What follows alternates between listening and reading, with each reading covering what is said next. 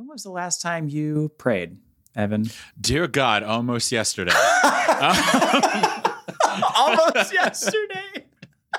Wait, what did you pray for? I locked myself out of my apartment. I'm talking about like a genuine connection to God, though, not just like a God help me. Like, were you legit like, you know what? I gotta put this suit back on. There was like a moment of me where I was just like, God, if this door opens right now, I will never do this podcast again. Like, what if it did?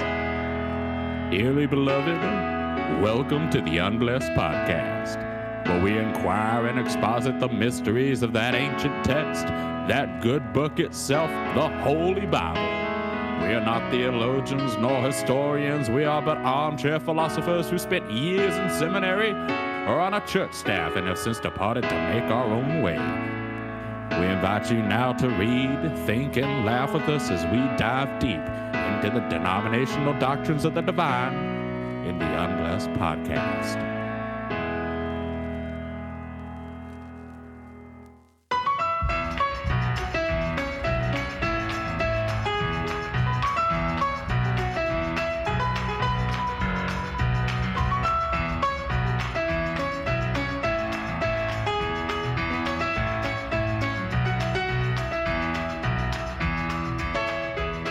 hello, everyone. Welcome to the Unblessed Podcast. And my name is Evan. And I'm Scott.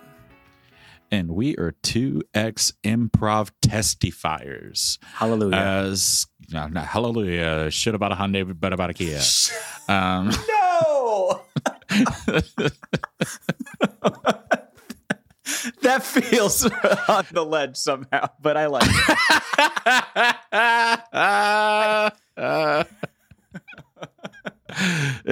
Improv testifiers. Improv testifiers. Scott, did you ever have to do a like improv testimony? Like somebody was like, "All right, share your faith right now. Go." All the goddamn time. All right, we'll do it now. Go. You should know. I was born in a creek in the middle of nowhere, and then the light of the Lord came upon me. And then I was picked up by an Egyptian woman and raised by did pharaohs. All through college. I had to, and this probably sounds insane to people who weren't in this culture, but like I thought it was normal, and honestly, I looked forward to it at times. That's how much I was into this. But we would have like a workshop full of Christians, and you'd have to like partner up with people and share your testimony in like 5 minutes or less. And it felt like not funny improv comedy lessons. I don't know. It was a nightmare looking back. Because you're trying to like testify to someone who already knows the ins and outs. Like you have to pretend like. And so they're not going to ask any hard questions. No, they're going to be like, I don't understand salvation. Why don't you tell me about it? Like not a real conversation. Who's that? Yeah. Exactly. It was a nightmare. Did you have to do anything like this? We're all so sinful. How sinful are we? So did you have Muppet training as well, Evan? Yeah, I'll be honest. I would rather give birth. I would rather give birth than testify. Like, there was always something so like socially reprehensible about being like, hey, you know how you believe there isn't a God? Yeah. Well, you're wrong. Did you ever take it out in the field, though? Did you finally take what you learned in these workshops and put it upon actual human beings that were just trying to go about their day? I think like once. Oh, Evan, you missed out on some real glory. I know. I mean, I apologize, listener. Like if I had done that, I would have had a lot more content to work with for you. I did some like door-to-door stuff. What kind of door-to-door stuff? It was some in Fountain Square. We knocked on this one guy's door in Indianapolis, and it was like, hey, how's it going? He was like, this big like Colts shirt on. And he was like, hey, what's up? And we're like, all right, yeah, we're just letting people know that there's like a Bible study that we're going to be doing if you're interested. And he's like, oh yeah, totally. And we're like, oh yeah, well, can we get your like name and phone number so we can invite you? And he's like, honestly, I was lying. I'm not interested. Like, which I thought was I know. He was just like letting us. And we were like, oh, okay, bye. Oh, man. I actually crave that now. Like, I so badly want someone to come to my door and try to evangelize to me and like give me their testimony, because I would give them the time of day, and I would invite them to my home and make them cookies and have an afternoon with them. But no one's knocked on my door since I've lived here. I know. I think one lady did, and she was, I think she was Jehovah's Witness, and it did not go great. She was just like, here, take this, and she like walked away. That's been my experience with Jehovah's Witnesses, is that they're just more interested in handing out flyers. And there was one morning, it was in Alabama, where I was in college, and I heard some like rustling around in the living room. And two Jehovah's Witnesses wrestling in your kitchen. I got up and I saw like a piece of paper going up and then down, like somebody was trying to do the credit card trick on my door.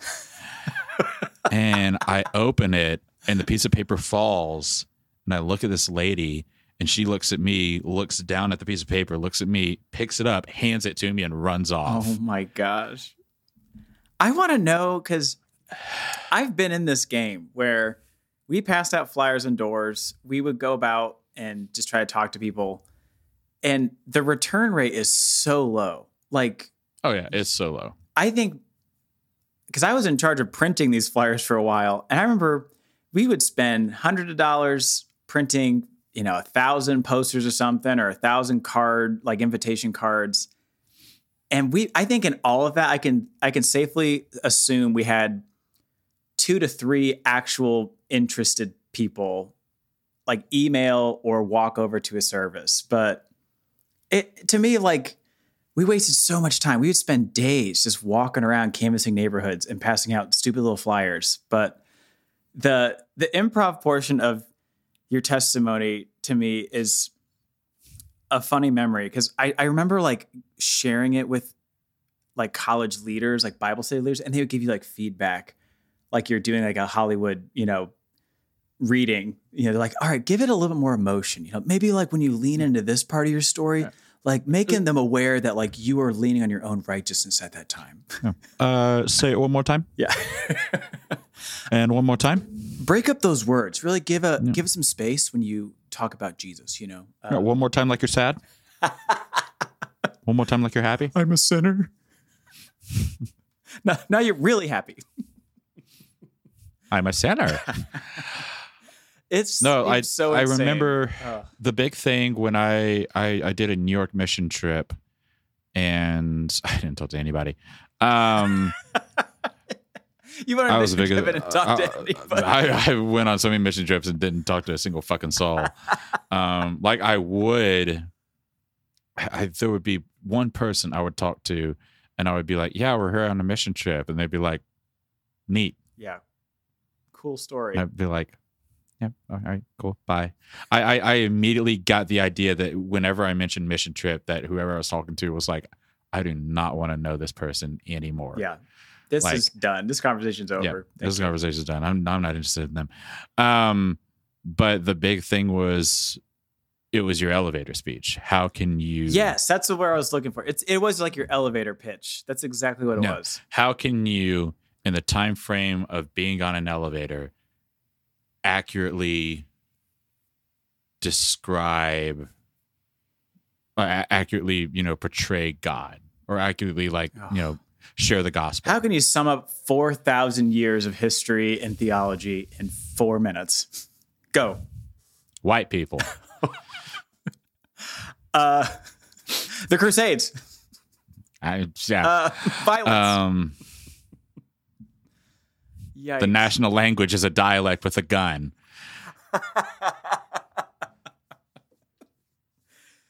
So yeah. No, like God, my brain shut off. The elevator pitch thing was a real thing, where it was like, okay, you have your whole testimony that if you have to sit down and have a conversation with somebody, you can share it. And like, I shared my testimony with so many people that were Christians, like over and over again when I was doing any sort of mentoring. I'm like, hey, this is where I'm from. Yeah. This is how which like there's a bit of a persecution complex embedded into Christianity where you had to get to this point now. And so you have to think about your life beforehand as being not enough. Yes. And so you have to frame it in that way. And I really remember this one guy. He was beat up. We were on this mission trip where we were building a church. And he was like, I don't have anything.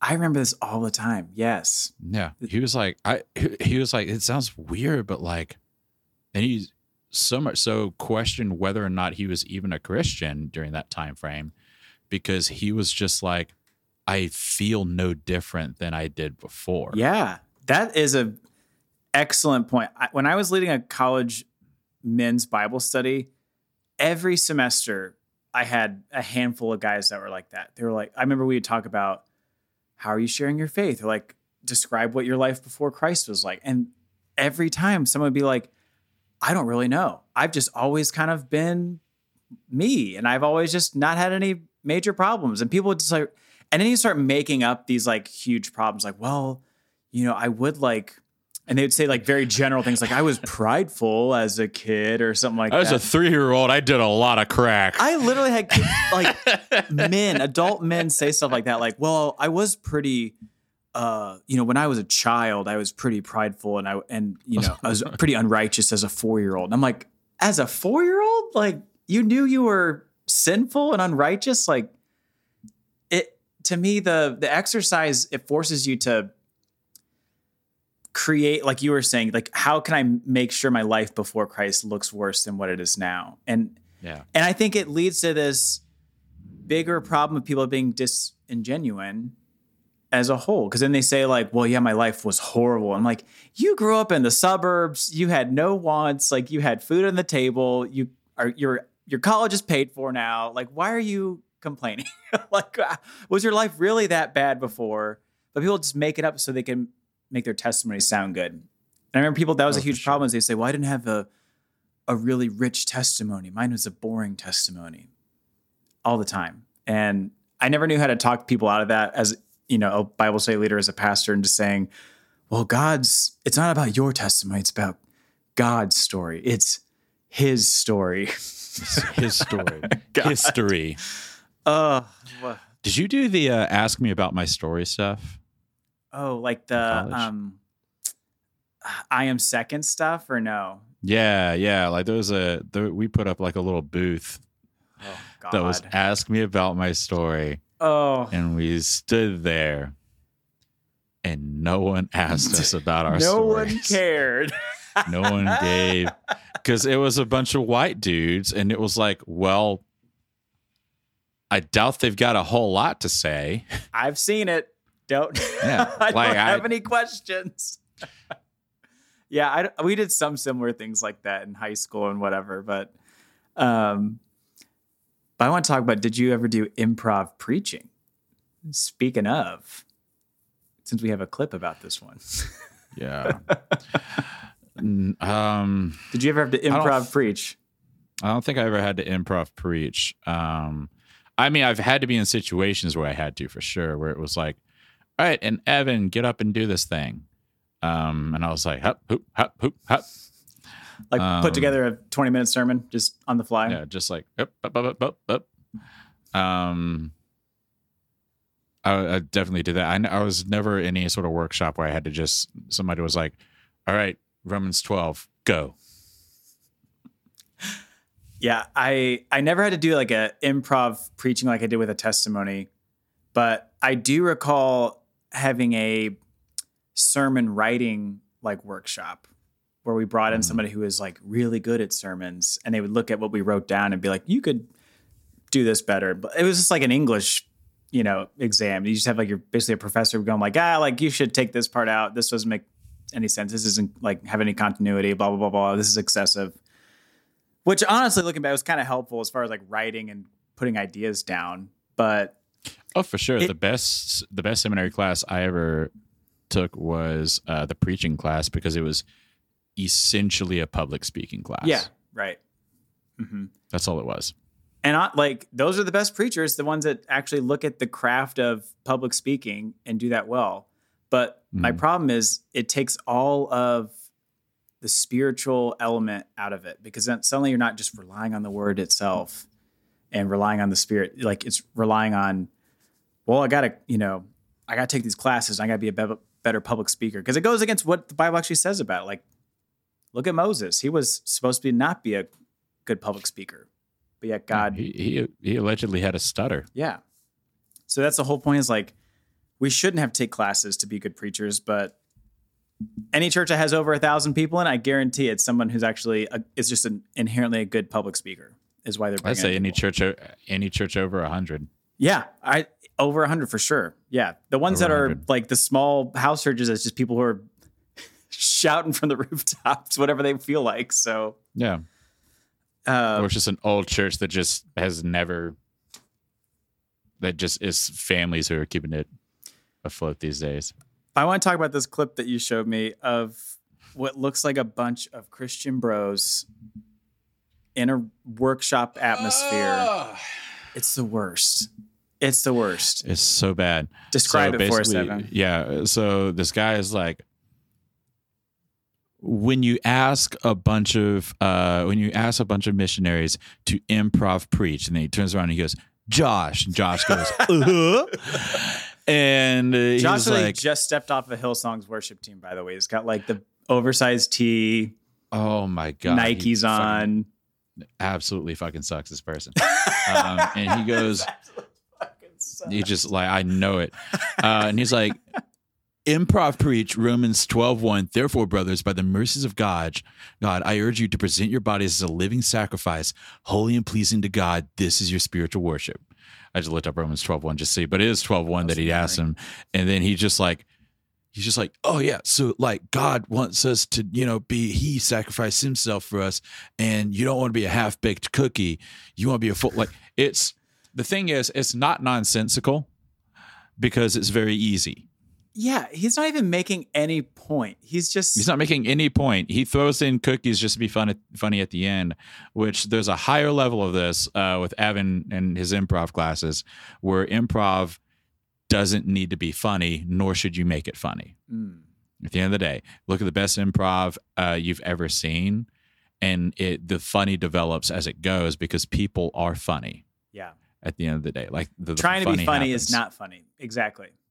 It's the worst thing possible. For somebody who does improv, it's disingenuous to the art of improv itself. I just think it sucks. The whole vibe. It also sucks. Yeah. That's it also sucks. But from an analytical standpoint, there's no, in what improv actually is, scene building and everything like that, when it comes to the comedy art form itself.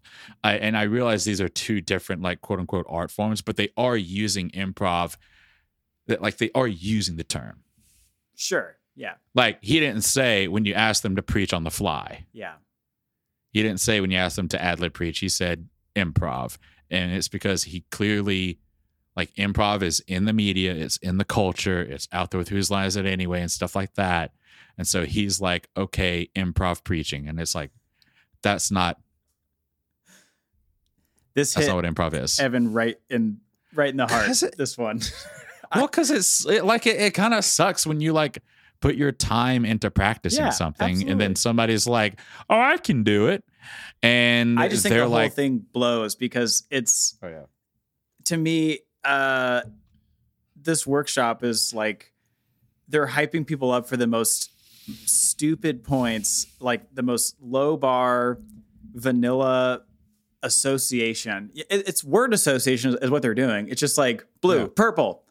And then everyone cheers and goes crazy. Like, and what I hate is he's like, I'm sounding such a hater, but I don't care. It's just like he does like the mic drop motion at the end with his pen, and he's so smug, and everyone's like patting him on the back, and I'm just like, this is not good. Like, I think that's what drives me nuts, that these people will do stuff like this and get so inflated and like, I'm the best at what I do, and I'm making these revolutionary points. and they feel like they're untouchable. And it's not. These people, I guarantee, have not even read the Bible from cover to cover, and yet they're going to be like leading churches in the next few years. So that's what's gross to me about the whole thing. But speaking of grossness and bros and generally just sucking, prayer. That's the main topic today. We're going to talk about prayer. We're going to dive into it. We have a couple of verses that are crucial to the concept of prayer. Yeah. So we were talking about this earlier. Yeah. Scott, I kind of want to get your take on this about like, in what I looked, this is what I saw. Old Testament prayer is very much a like, ask and you shall receive. I will say it's from the point of view of people who, if they don't receive, they don't live. Sure. Yeah. A lot of the times, you know, it's like well, God, can you please not burn them down? Yeah. Can you please not kill them? Mm-hmm. Can we please get this harvest? Type thing. So that's Old Testament a lot of the time. Or it's praying against, and it's saying like, hey, kill them with fire, God. They're the bad guys. Yeah. But it is very transactional in that manner. Where it's God's chosen people talking to God, asking him for things. You could say there's a meta narrative there about the God preserving his chosen people. But I don't think you get away with just saying that that's that. Like there obviously is someone has to ask for God to do something. Yeah. Post Jesus, we get into it a little bit where it's like, if you ask for anything, it'll be given to you. Mm-hmm. Yeah. More about your desires and wants. Yeah. It kind of goes, it's weird that it's like all the way different, but still kind of feels the same, where it's like, if you ask God for anything, he's going to give it to you. Yes. When Jesus talks about prayer himself, though, it feels a little bit more like Jesus never I can't find an instance where Jesus tells people to pray for a specific thing.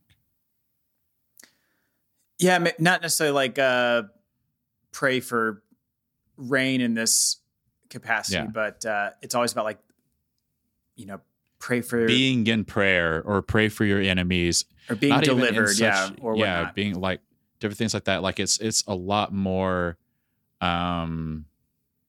It seems a lot more meditative, at least on the surface, in a sense. And I could be entirely wrong on this, but I think it's just another one of those interesting differences where we have Old Testament God, who maybe it's just that the only times they're jotting down prayer is when it was important, where it was like, and Moses prayed and God killed all the Korhites or something like that. Yeah. And then in the New Testament, people are like, well, what does prayer do? And it's like, well, if you pray for anything, everything happens. And it's like, sure. I don't know. I want to know your thoughts on how that is, because that's how I'm reading it, and it's a little bit different than how I grew up in understanding it.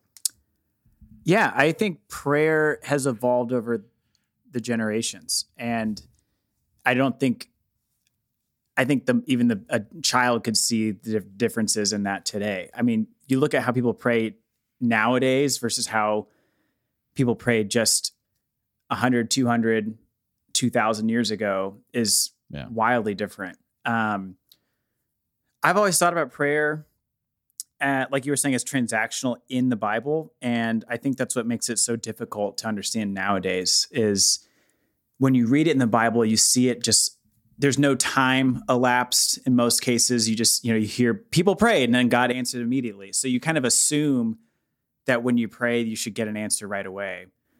And I won't lie, I think what a bigger revelation in my theology was in college, realizing that the Bible wasn't just event after event after event. Like there was long spans. I remember there's a good example in the Old Testament of it's either Abraham or another big hero of the faith. And there's like 90 years go by before that prayer is answered. So I remember thinking, okay, if I pray today, I might not hear something for a long time. But I think nowadays people have gleaned from the New Testament verses like Mark 11, where it's, ask whatever you ask in prayer, believe that you've received it and it'll be yours. Like verses like that, where it says, if you just believe it hard enough and have enough faith, then it will happen. So that's what's birthed this televangelist prosperity of like, well, if you just believe hard enough, God will reward you by answering your prayer. And so that's what's more fascinating to me is how we've taken is, first of all, why those verses are in the New Testament. Like what was Jesus trying to communicate, or what were some of the New Testament authors trying to communicate? Whereas you look in the Old Testament and it's like, God, maybe don't kill all of the people this time. So, and I think we've talked about it in the past, but prayer in the Old Testament was very much like a direct line to your livelihood. And this is going to get a little too nerdy, but I think prayer was a communal thing because there was nothing else to do as a community together. It's like that's why you were ousted if you didn't pray and take part in the worships of your God, because it was, hey, we all need to do this so it rains this year for our crops. Oh, and Joe over here, I saw he's not praying and he's not doing his sacrifices, and that's why it hasn't rained the last 3 weeks. So they always blamed the community aspect of it. That's why everybody is so upset in Jonah when Jonah's just asleep. Yeah. Under, like, everybody's praying to their specific God. Yes. And then he gets up and he's like, I'm the problem. Yeah. So I think there's this community aspect of like, you have to pray because that's the only thing we know how to make these magical things work. Like, people don't understand rain forecasts. They understand heat waves. They understand like some of these, what we have already nailed down with science. Like, we know we can just look for a weather pattern and we know where it's generally going to go over the next 7 days. Whereas you were just hoping a cloud was coming by, and then you were just hoping it was going to rain, and you thought prayer was encouraging that along because you thought God was in charge of it all. It's the whole God of the gaps argument. So that's why I think we've prayed for, nowadays, we still pray for the ethereal, confusing parts of reality. And that's where prayer owns it. That's why people pray for like things like peace and patience and love and acceptance, things that you can't tangibly measure. That's what prayer is a factor in today. So that's why it's like, yeah, I'm just praying for their heart, or I'm praying for their mind. So things you can't really like attribute to science or any kind of measurement. Yeah. Yeah. Let's jump into some of these verses. 1 John 5. Yeah, 1 John 5:14. Now, this is the confidence we have before him. Whenever we ask anything according to his will, he hears us. And if we know that he hears us, whatever we ask, and if we know that he hears whatever we ask, we know that we have what we have asked him for. That is a lot of you know that you know that you know that you know. You know, like New Testament kind of sucks sometimes. Oh my God, it's tough to read. I think there's the one that Peter allegedly wrote. Has, I think in 1 Peter, he says, basically, I hear you guys have been getting letters from Paul. Good luck trying to read them. Good luck. That guy can't read. Even within like all the, like even the authors are just like, I'm so sorry you were sent a letter by Paul. The guy just doesn't know what a period is. He writes in palindrome. Oh my God.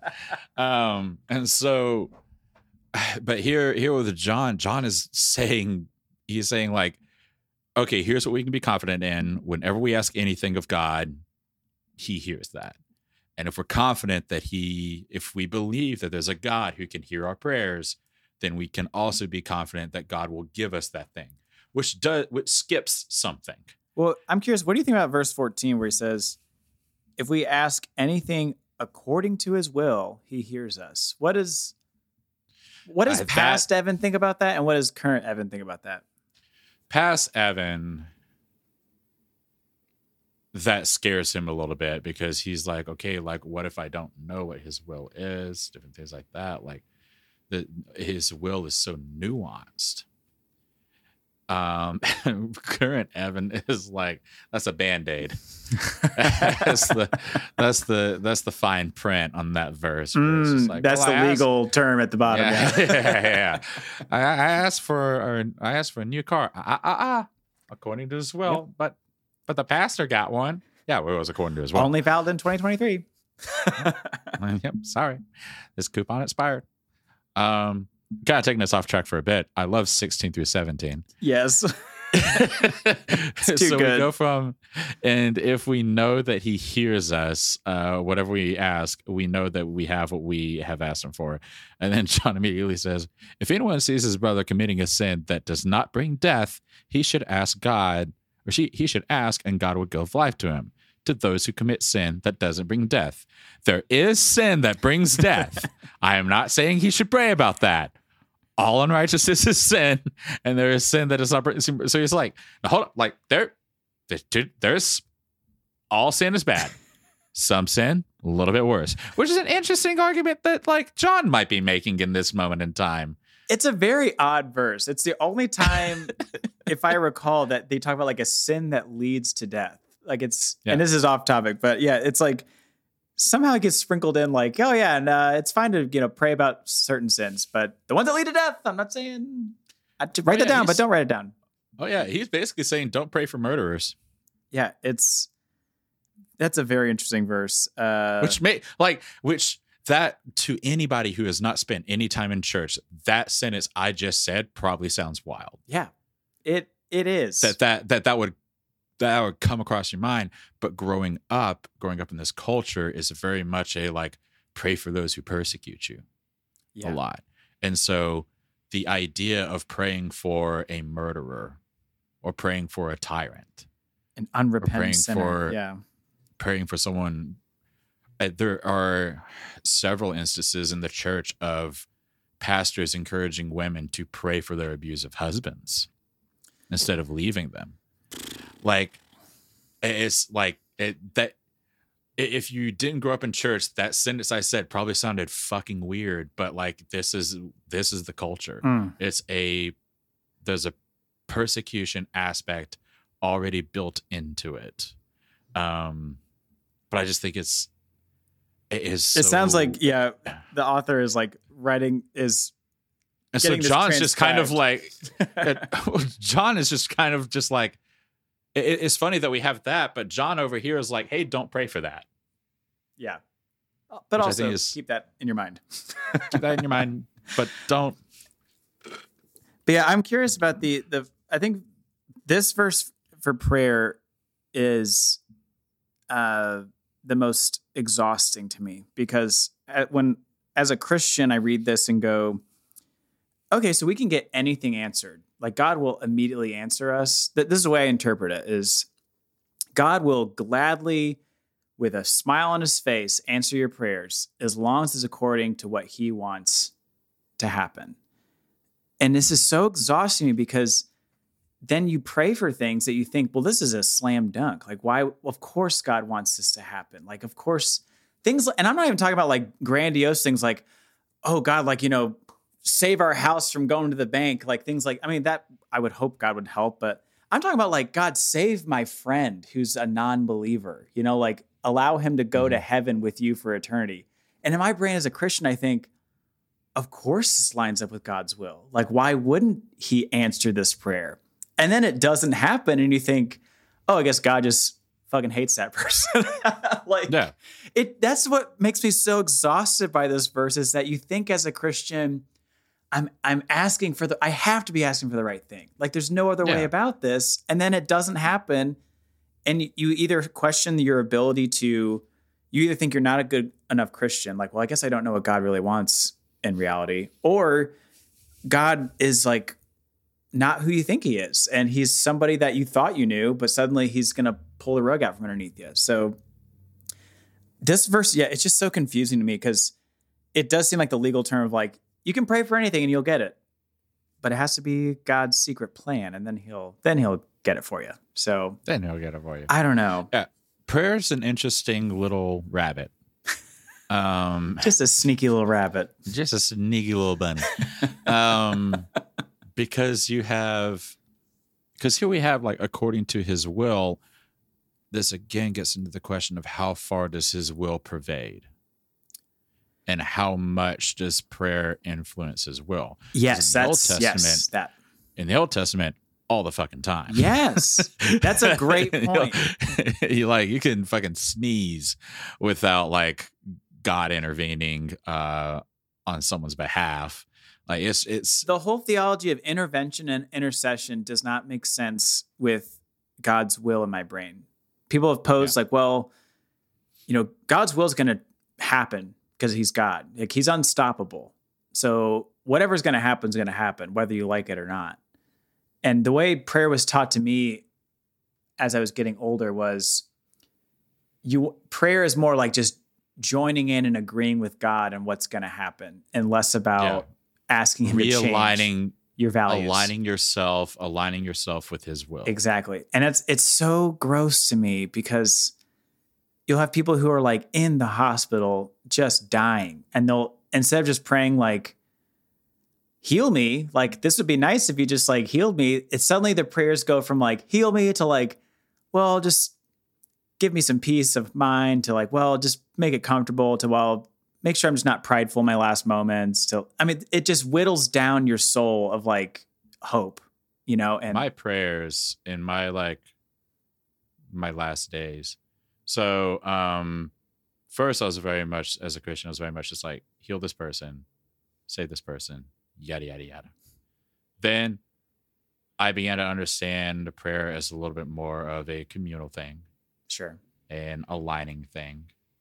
And that was a horrible time because I was being asked to lead every prayer ever. And I didn't really even believe, like, I would never pray for things. I would just pray like a thanks. Real loosey-goosey prayer. Yeah. Kind of. Because, like, I mean, I grew up in the South. It felt ridiculous to ever do bless this food to the nourishment of my bodies. Yes. And there's just like scores of fried chicken. I'm like, I don't think things that's just gonna dunked happen. in barbecue sauce. Yeah. Or like if it's like pizza or donuts or some shit like that. Isn't that funny though? Like the prayer on meals, not to get sidetracked, but like we would do that and we would all kind of jokingly be like, Lord, like, bless this Burger King to the nourishment of our bodies. And we would all like kind of snicker, like, come on now. Like, yeah, exactly. What's he doing? Oh, man. So I went from like the more I'm asking for stuff to a little bit more of the like high theology prayer. Yeah. It's a little bit more like, thank you. Yeah. Help us, be a light into this world, this, that, or the other. Very missional focused. And then almost in a rebellious way, I went the other way, kind of near my last days, where I was like, because I felt weird because I'd be sitting with people and they would ask me to pray for things for them.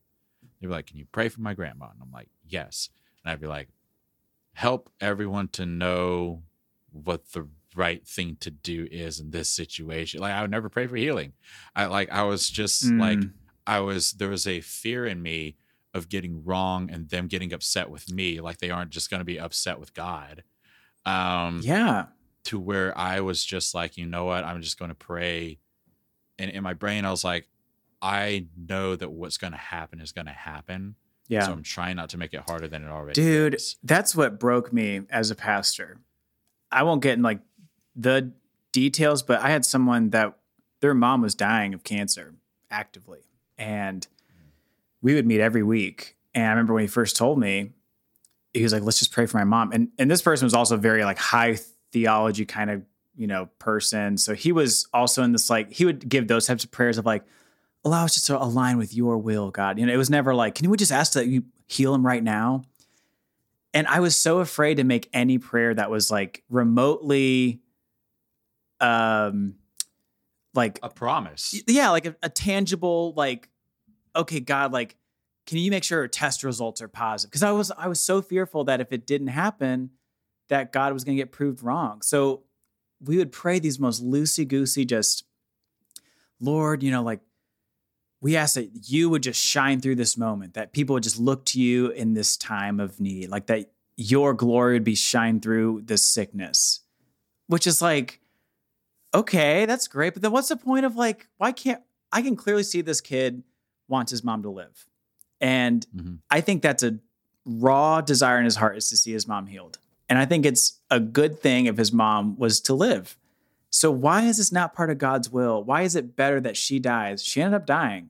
But just like, that broke me, because I thought, what is the point of prayer? We prayed for a year, and it's like nothing changed. Like, we couldn't stop this train of cancer. It was going to do its thing. And I just think about that all the time now, that specific example, but just all over. Every time I'm with family or whatnot, like the prayers are so loosey-goosey and vanilla, because no one wants to make a promise and get proved wrong, because then you got egg on your face. Well, I did pray that they get healed. Well, they died.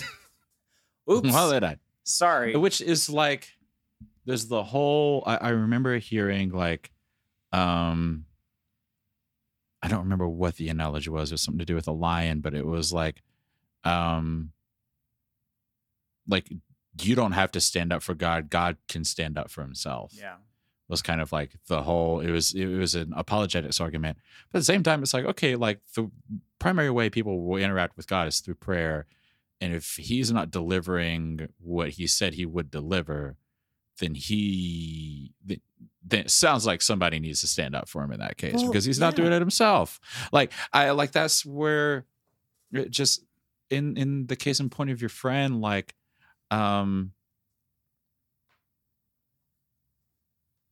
we shy away from praying for miracles and praying for healing. Oh yeah.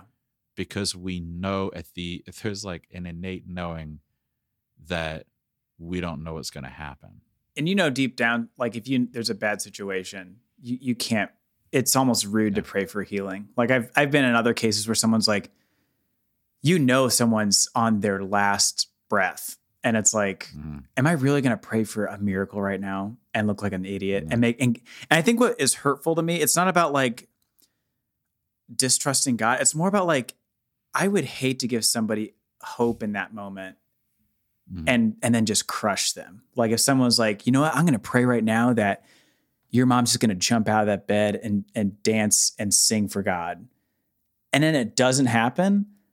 Like, I can't imagine how much it would break you emotionally, like to hope for that in someone's last moments. And so I think that's why people shy away from it, because they have this internal conscience of like, I can't be this rude. I can't be this mean. Like people are good in that aspect. It's why doctors never tell you everything's going to be okay. Yeah. They never tell families that. Right. And it's why police officers never say they're going to catch the guy. Yes. Yeah. You have to be realistic. You can't tell people like, realistic. We're going to make this all right, or we're going to find your kid. It's like if someone, all those situations, you can't give someone like, it's fine at the outset. Like I think about like the missing kid's a great example of like, it's fine to have that hope in that first 48 hours. You're like, yeah, we're going to find him. We're going to find him. But to be praying a year later or 2 years later and be like, today's the day we're going to find him. That's just, suddenly you're losing touch with reality, and you're saying like, there's no hope. And of course, I'm sure if we had more listeners, maybe someone would be like, well, that happened to me and I saw a miracle. And like, that's an anecdote. And that's great. And I'm happy for you. But in the vast majority, it's better to be more realistic and put your expectations aside for a moment and look at things with a critical lens and be a little hard hitting at times. But prayer, I think people are realizing more and more as we are progressing as a society that prayer has a small corner of the room nowadays. It's not as powerful as we want it to be. Let me ask you this. If you were going through something and someone said, can I pray for you? And you said yes. Would you rather, let's say, a family member was sick. Sure. Would you rather them pray a very loosey-goosey, high theology, Lord, just align this situation to your will. We ask that your name be magnified, this, that, or the other. Almost has nothing to do with your family member. Just seems like a copy and paste prayer. Right. Or would you rather somebody earnestly pray that your family member gets healed? I think I'd rather someone do a high level loosey goosey. Really? Yeah, because I think I would be angry at somebody if they said like if let's say my dad's in the hospital or something, someone's like, "Come here, I'm going to pray that your dad walks away from the hospital today." I'd be like, "Get away from me! Like that's a joke." Like, see, I'm the opposite. Really? Yeah. I would find it like I would want to fight because to me, like if someone nowadays wants to pray for something in my life, that's for them. That's not for me. Like I don't want that. I want you to if you want to help me in another capacity or just be encouraging or just be there for me, that's what I want. But if you want to pray, that's just something you want to do for yourself. So I guess like situationally it might have changed for me, but like I think there's a disingenuousness about the high theology prayer where it's about aligning I see that situation with God's will, where it's like you're not even talking about my mom or my dad anymore. You're just saying all this to make yourself feel better. And whereas the person who is actively praying for I'm praying that the cancer is healed or whatever. Yeah. That they feel like they have at least a little bit of skin in the game with me. I do see that because it's kind of like bringing in a wizard to see if they can take a crack at it. It's like, yeah, why not? Let's see if the spiritual elements can help. Exactly. I get that. I think, but what makes it the wizard as opposed to the professor? Yeah, like exactly. Like it's kind of what's happening. I can see that. Like that's a good point. Like at least it's a genuine thought.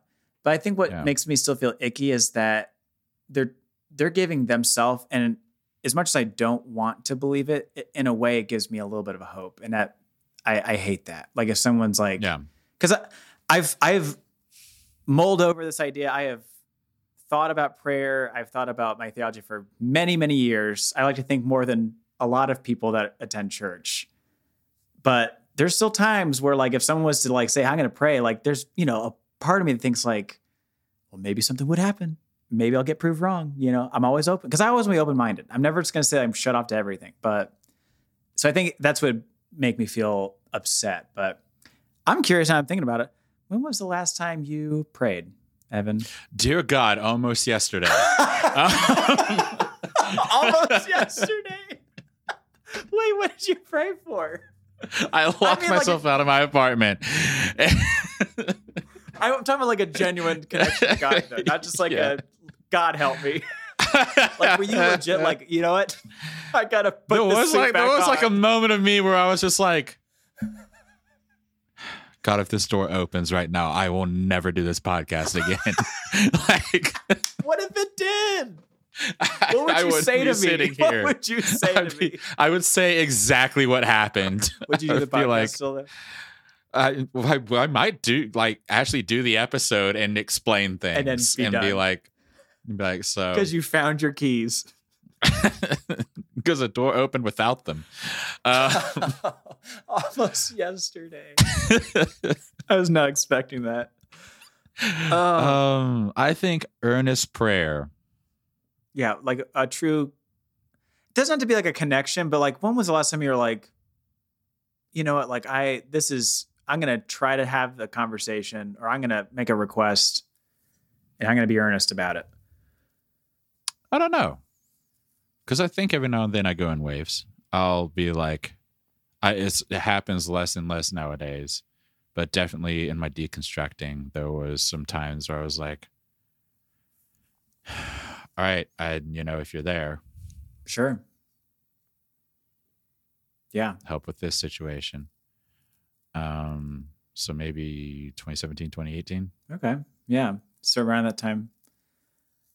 I was certainly praying during that era, like when I was also deconstructing. I won't lie, there's been a few times, probably 2 or 3 times since then, where I have it's more of like just putting a cap on this whole thing. I remember, honestly, it's probably like a year or so ago before this podcast, I was giving like one last shot. I was just like, okay, here's a prayer. And I was like, if you can make something, like make yourself known to me, like right now, like even just a glimmer of hope, I will rethink everything. I will put it, I mean, I was just trying to be as hardline, give it a shot, put myself out there. I don't even know what I prayed. I can't remember, but something along the lines of like, I think I put a timestamp and I was like, if something miraculous happens by like noon tomorrow, I will reconsider everything. And then my toast magically came out of the toaster and started talking. No. Your what magically came out of the toaster? I said my toast came out of the toaster. I thought you said your toe. Then a golden toe came out of my toaster.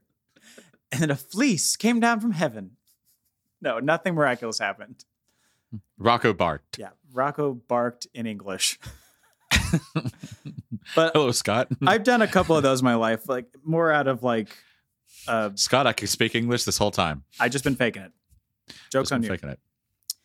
But I don't know. Last earnest prayer was probably around that time. I think when I was maybe 2017, when I would legit think there was a like connection there of like I'm talking to God. Yeah, prayer is.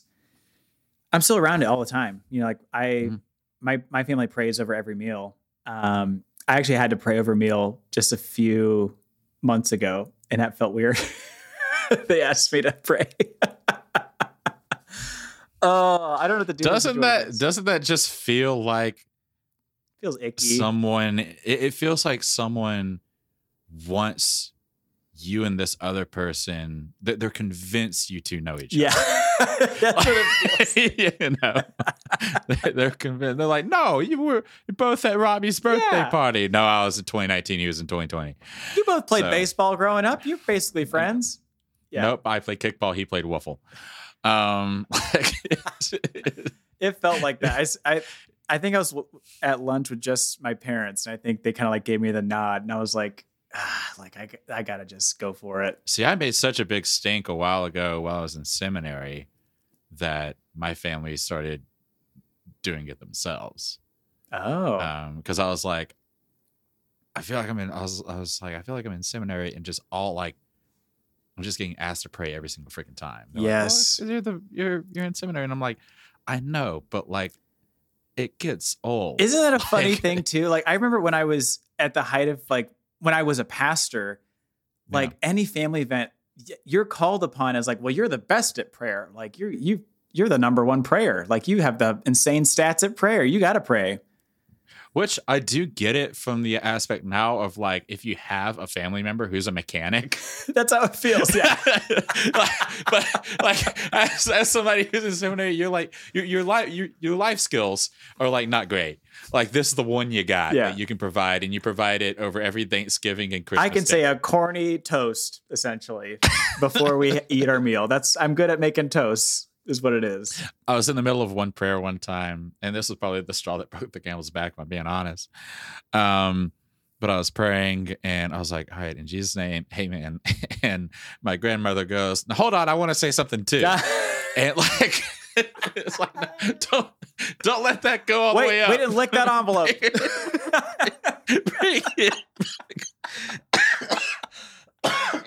Wait, get that back. You can't unsend a text message. Bring it back down. I need to put my 2 cents in. Wait, no, I got some. Hold on, don't. Your pappy needs some shoes. Postman, come back. Postman, I didn't put a stamp on that one. Hold on. Oh, don't leave quite yet, Mr. Mailman. God. Oh, that's so funny. Yes. Would you ever get judgmental of people's prayers too when you were in the height of it? Like I remember being a pastor and you hear like here's a pet peeve is when people put Father every other word. Did you have people that would do that? They'd be like, Father, thank you for this day. Father, we just want to come to you, Father, and thank you, Father, everything Father, you give, Father. That's the word, Phil. Our like choir director / like head youth person, not youth minister, she would do Heavenly Father. She would just like throw it in and be like, dear Heavenly Father, we really thank you, Heavenly Father, Heavenly Father, Heavenly Father, Heavenly Father. Hamana. But there was a guy at our church in college. he would lead. He was one of the deacons, and so he would do the offering. It was a situation where like the deacons did the offering. It was like the one fucking job. And he would get up and he would lead the prayer. And I don't know if everybody had our sense of humor or if they just genuinely thought he was good at prayer, but we called him, for a while there, I didn't know his name. I knew him as the Dear Lord guy. Oh, no. Because he would just get up there and he'd be like, Dear Lord, we thank you for this day, dear Lord. Oh, no. And dear Lord, we ask you bless this offering, dear Lord. And so like all the college students would just like, we would be sitting in our pews and we'd have our hands on our knees, hands resting on our knees. And we would just 1, 2, dear Lord, 3, dear Lord, 4. Dear Lord, 4. We got up to like 7 or 8 one time. Oh, but that was always a Lord wild guy. ride. Yeah. Prayer from other people who shouldn't probably be praying. Yeah. Well, any final thoughts? We'll probably keep it quick, but since we're hitting the hour mark, but any final thoughts on prayer, Evan? Just it's weird. It's a weird thing. Like I think it's funny that Christians, are a little bit, some Christians are a little bit against like the East Asia practices of like meditating and different things like that. And they've like orientalized a lot of that stuff and, made it kind of like the other weird kind of stuff out there. Whereas prayer just doesn't make any freaking sense. No. When you really think about it. Like it, at least in any sort of context, even going back to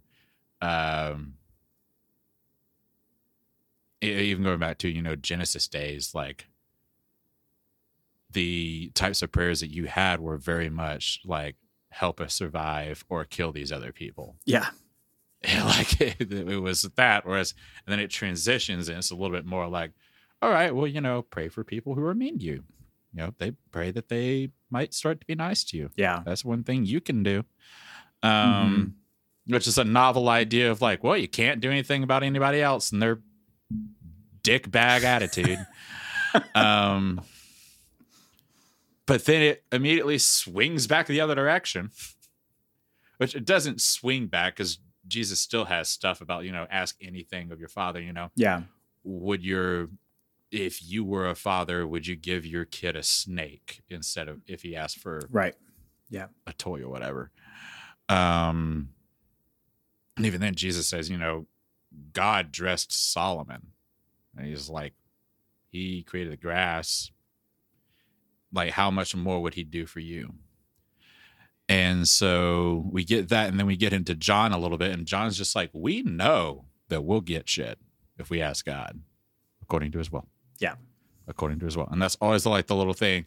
It's always the weird little Band-Aid is according to his will. And if you step back and you look at the world and you're like, is this really according to his will? Right. Yeah. Is this the best way? This is how it all should have shook out. Is everything going according to his will? I don't think so. So either somebody's doing a little too much praying, or someone's doing not too much, not enough.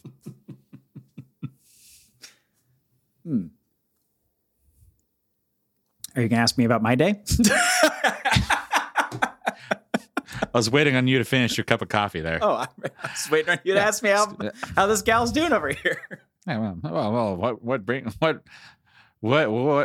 a $10 bill like you into a dime like this?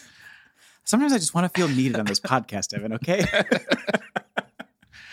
Who's that hoochie mama at the end of the bar? What was that? What's my final thought? Okay, thanks for asking. My final thought, Evan. Yeah, tell me, what are you thinking about? Tell me your thoughts. I don't have any. Let's get to our plugs. No, I'll keep it quick. Sorry. I think I've said most of what I wanted to say about prayer, but I find it concerning that it's turned into and morphed because of New Testament verses, that it's about finding God's hidden agenda, and you have to find the secret map of God's will. So you just kind of pray these loosey-goosey, hope this happens, I hope this works. And sometimes like you mentioned how we should pray for the things that we want and what we think are good. And it's teaching Christians that wanting things that are inherently good, like people to get well or for your neighbors to be saved, can be bad because it's not God's will, because it didn't happen. So prayer is I have a very confusing relationship with prayer. I think it's something I did a lot, and it's morphed over the years, and I'm at a point now where I'm kind of fed up with it. I think I've tried it on for long enough that it's something that I am like, it's like when I see thoughts and prayers online, for things that happen, it's like, that's all it is. It's just kind of just noise, just a knee jerk. And I don't find it like offensive. It's just more like, I think people just don't know what to say when they encounter things that are outside their control. So they just say, I'm going to pray for you. When it's more difficult to go like, how can I help you? Or like, what's something I could do for you? Because a lot of times there's not something you can do. If someone's going through a rough time, they might not need you at that moment, but it's for a way for you to feel like you're included, to say like, well, I'm praying for you. So I get the sentiment from people, but I think we can mature as a people and communicate our feelings in a better way than just saying, go, thoughts and prayers. So that's my final thought and prayer. As Casting Crowns once said, what if his people prayed?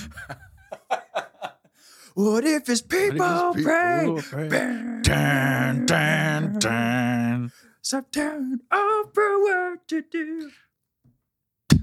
Or something like that. Okay. Yeah, stop asking Oprah. Stop asking Oprah. Not telling her. Stop telling Oprah what to do. God. Casting Crowns. Oh, was done. He's Evan, like, what are you y'all plugging? Stop talking to Oprah. Y'all stop bullying Oprah. Stop telling Oprah telling her what to do. What are you plugging, Evan? Oh, man. So I'm finally on the train, Scott. You waved that ticket around. And I was like, you know what? Maybe I'll get on this train. Oh. I started watching Murderville. Oh, my God. Yeah, it's amazing. It's the best. Oh, my God. It's so good. I can't believe you haven't watched it yet. Mr. Improv. I know, for real. I didn't know what it was for a long time. And then, like, Katie's in Montana right now with her organization, Digging Up Dinosaurs. And I was like, well, I don't want to like get too far ahead in any of these shows. So I wanted to start like a new one. And so I started Murderville and the Marshawn Lynch episode. Oh my God, that's the best one. I think he thinks it's real at times. Marshawn, you are 100% incorrect. For real? For real? What do you want me to do with your great Aunt Viv? I love that episode. I think the top one is the Marshawn Lynch episode. He takes it so. I love him. Like he walks into the room and he thinks there's been a crime scene. Like he is so serious and somber when he walks in. This is a teensy bit off topic, but have you seen his? So he used to go to like Applebee's all the time when he was in college. And then he did like a 30 years later interview. But the Applebee's interview, he's like, I just love the ambiance and the atmosphere. I have to figure out which one I like more, ambiance or atmosphere. he was interviewed about it now. And he was like, I'll be honest with you, I had no idea what those words meant when I was doing the interview. I love him. He's a national treasure. I love him. Oh, what are you plugging, Scott? I'm plugging Marshawn Lynch, apparently. Yeah, rightly so.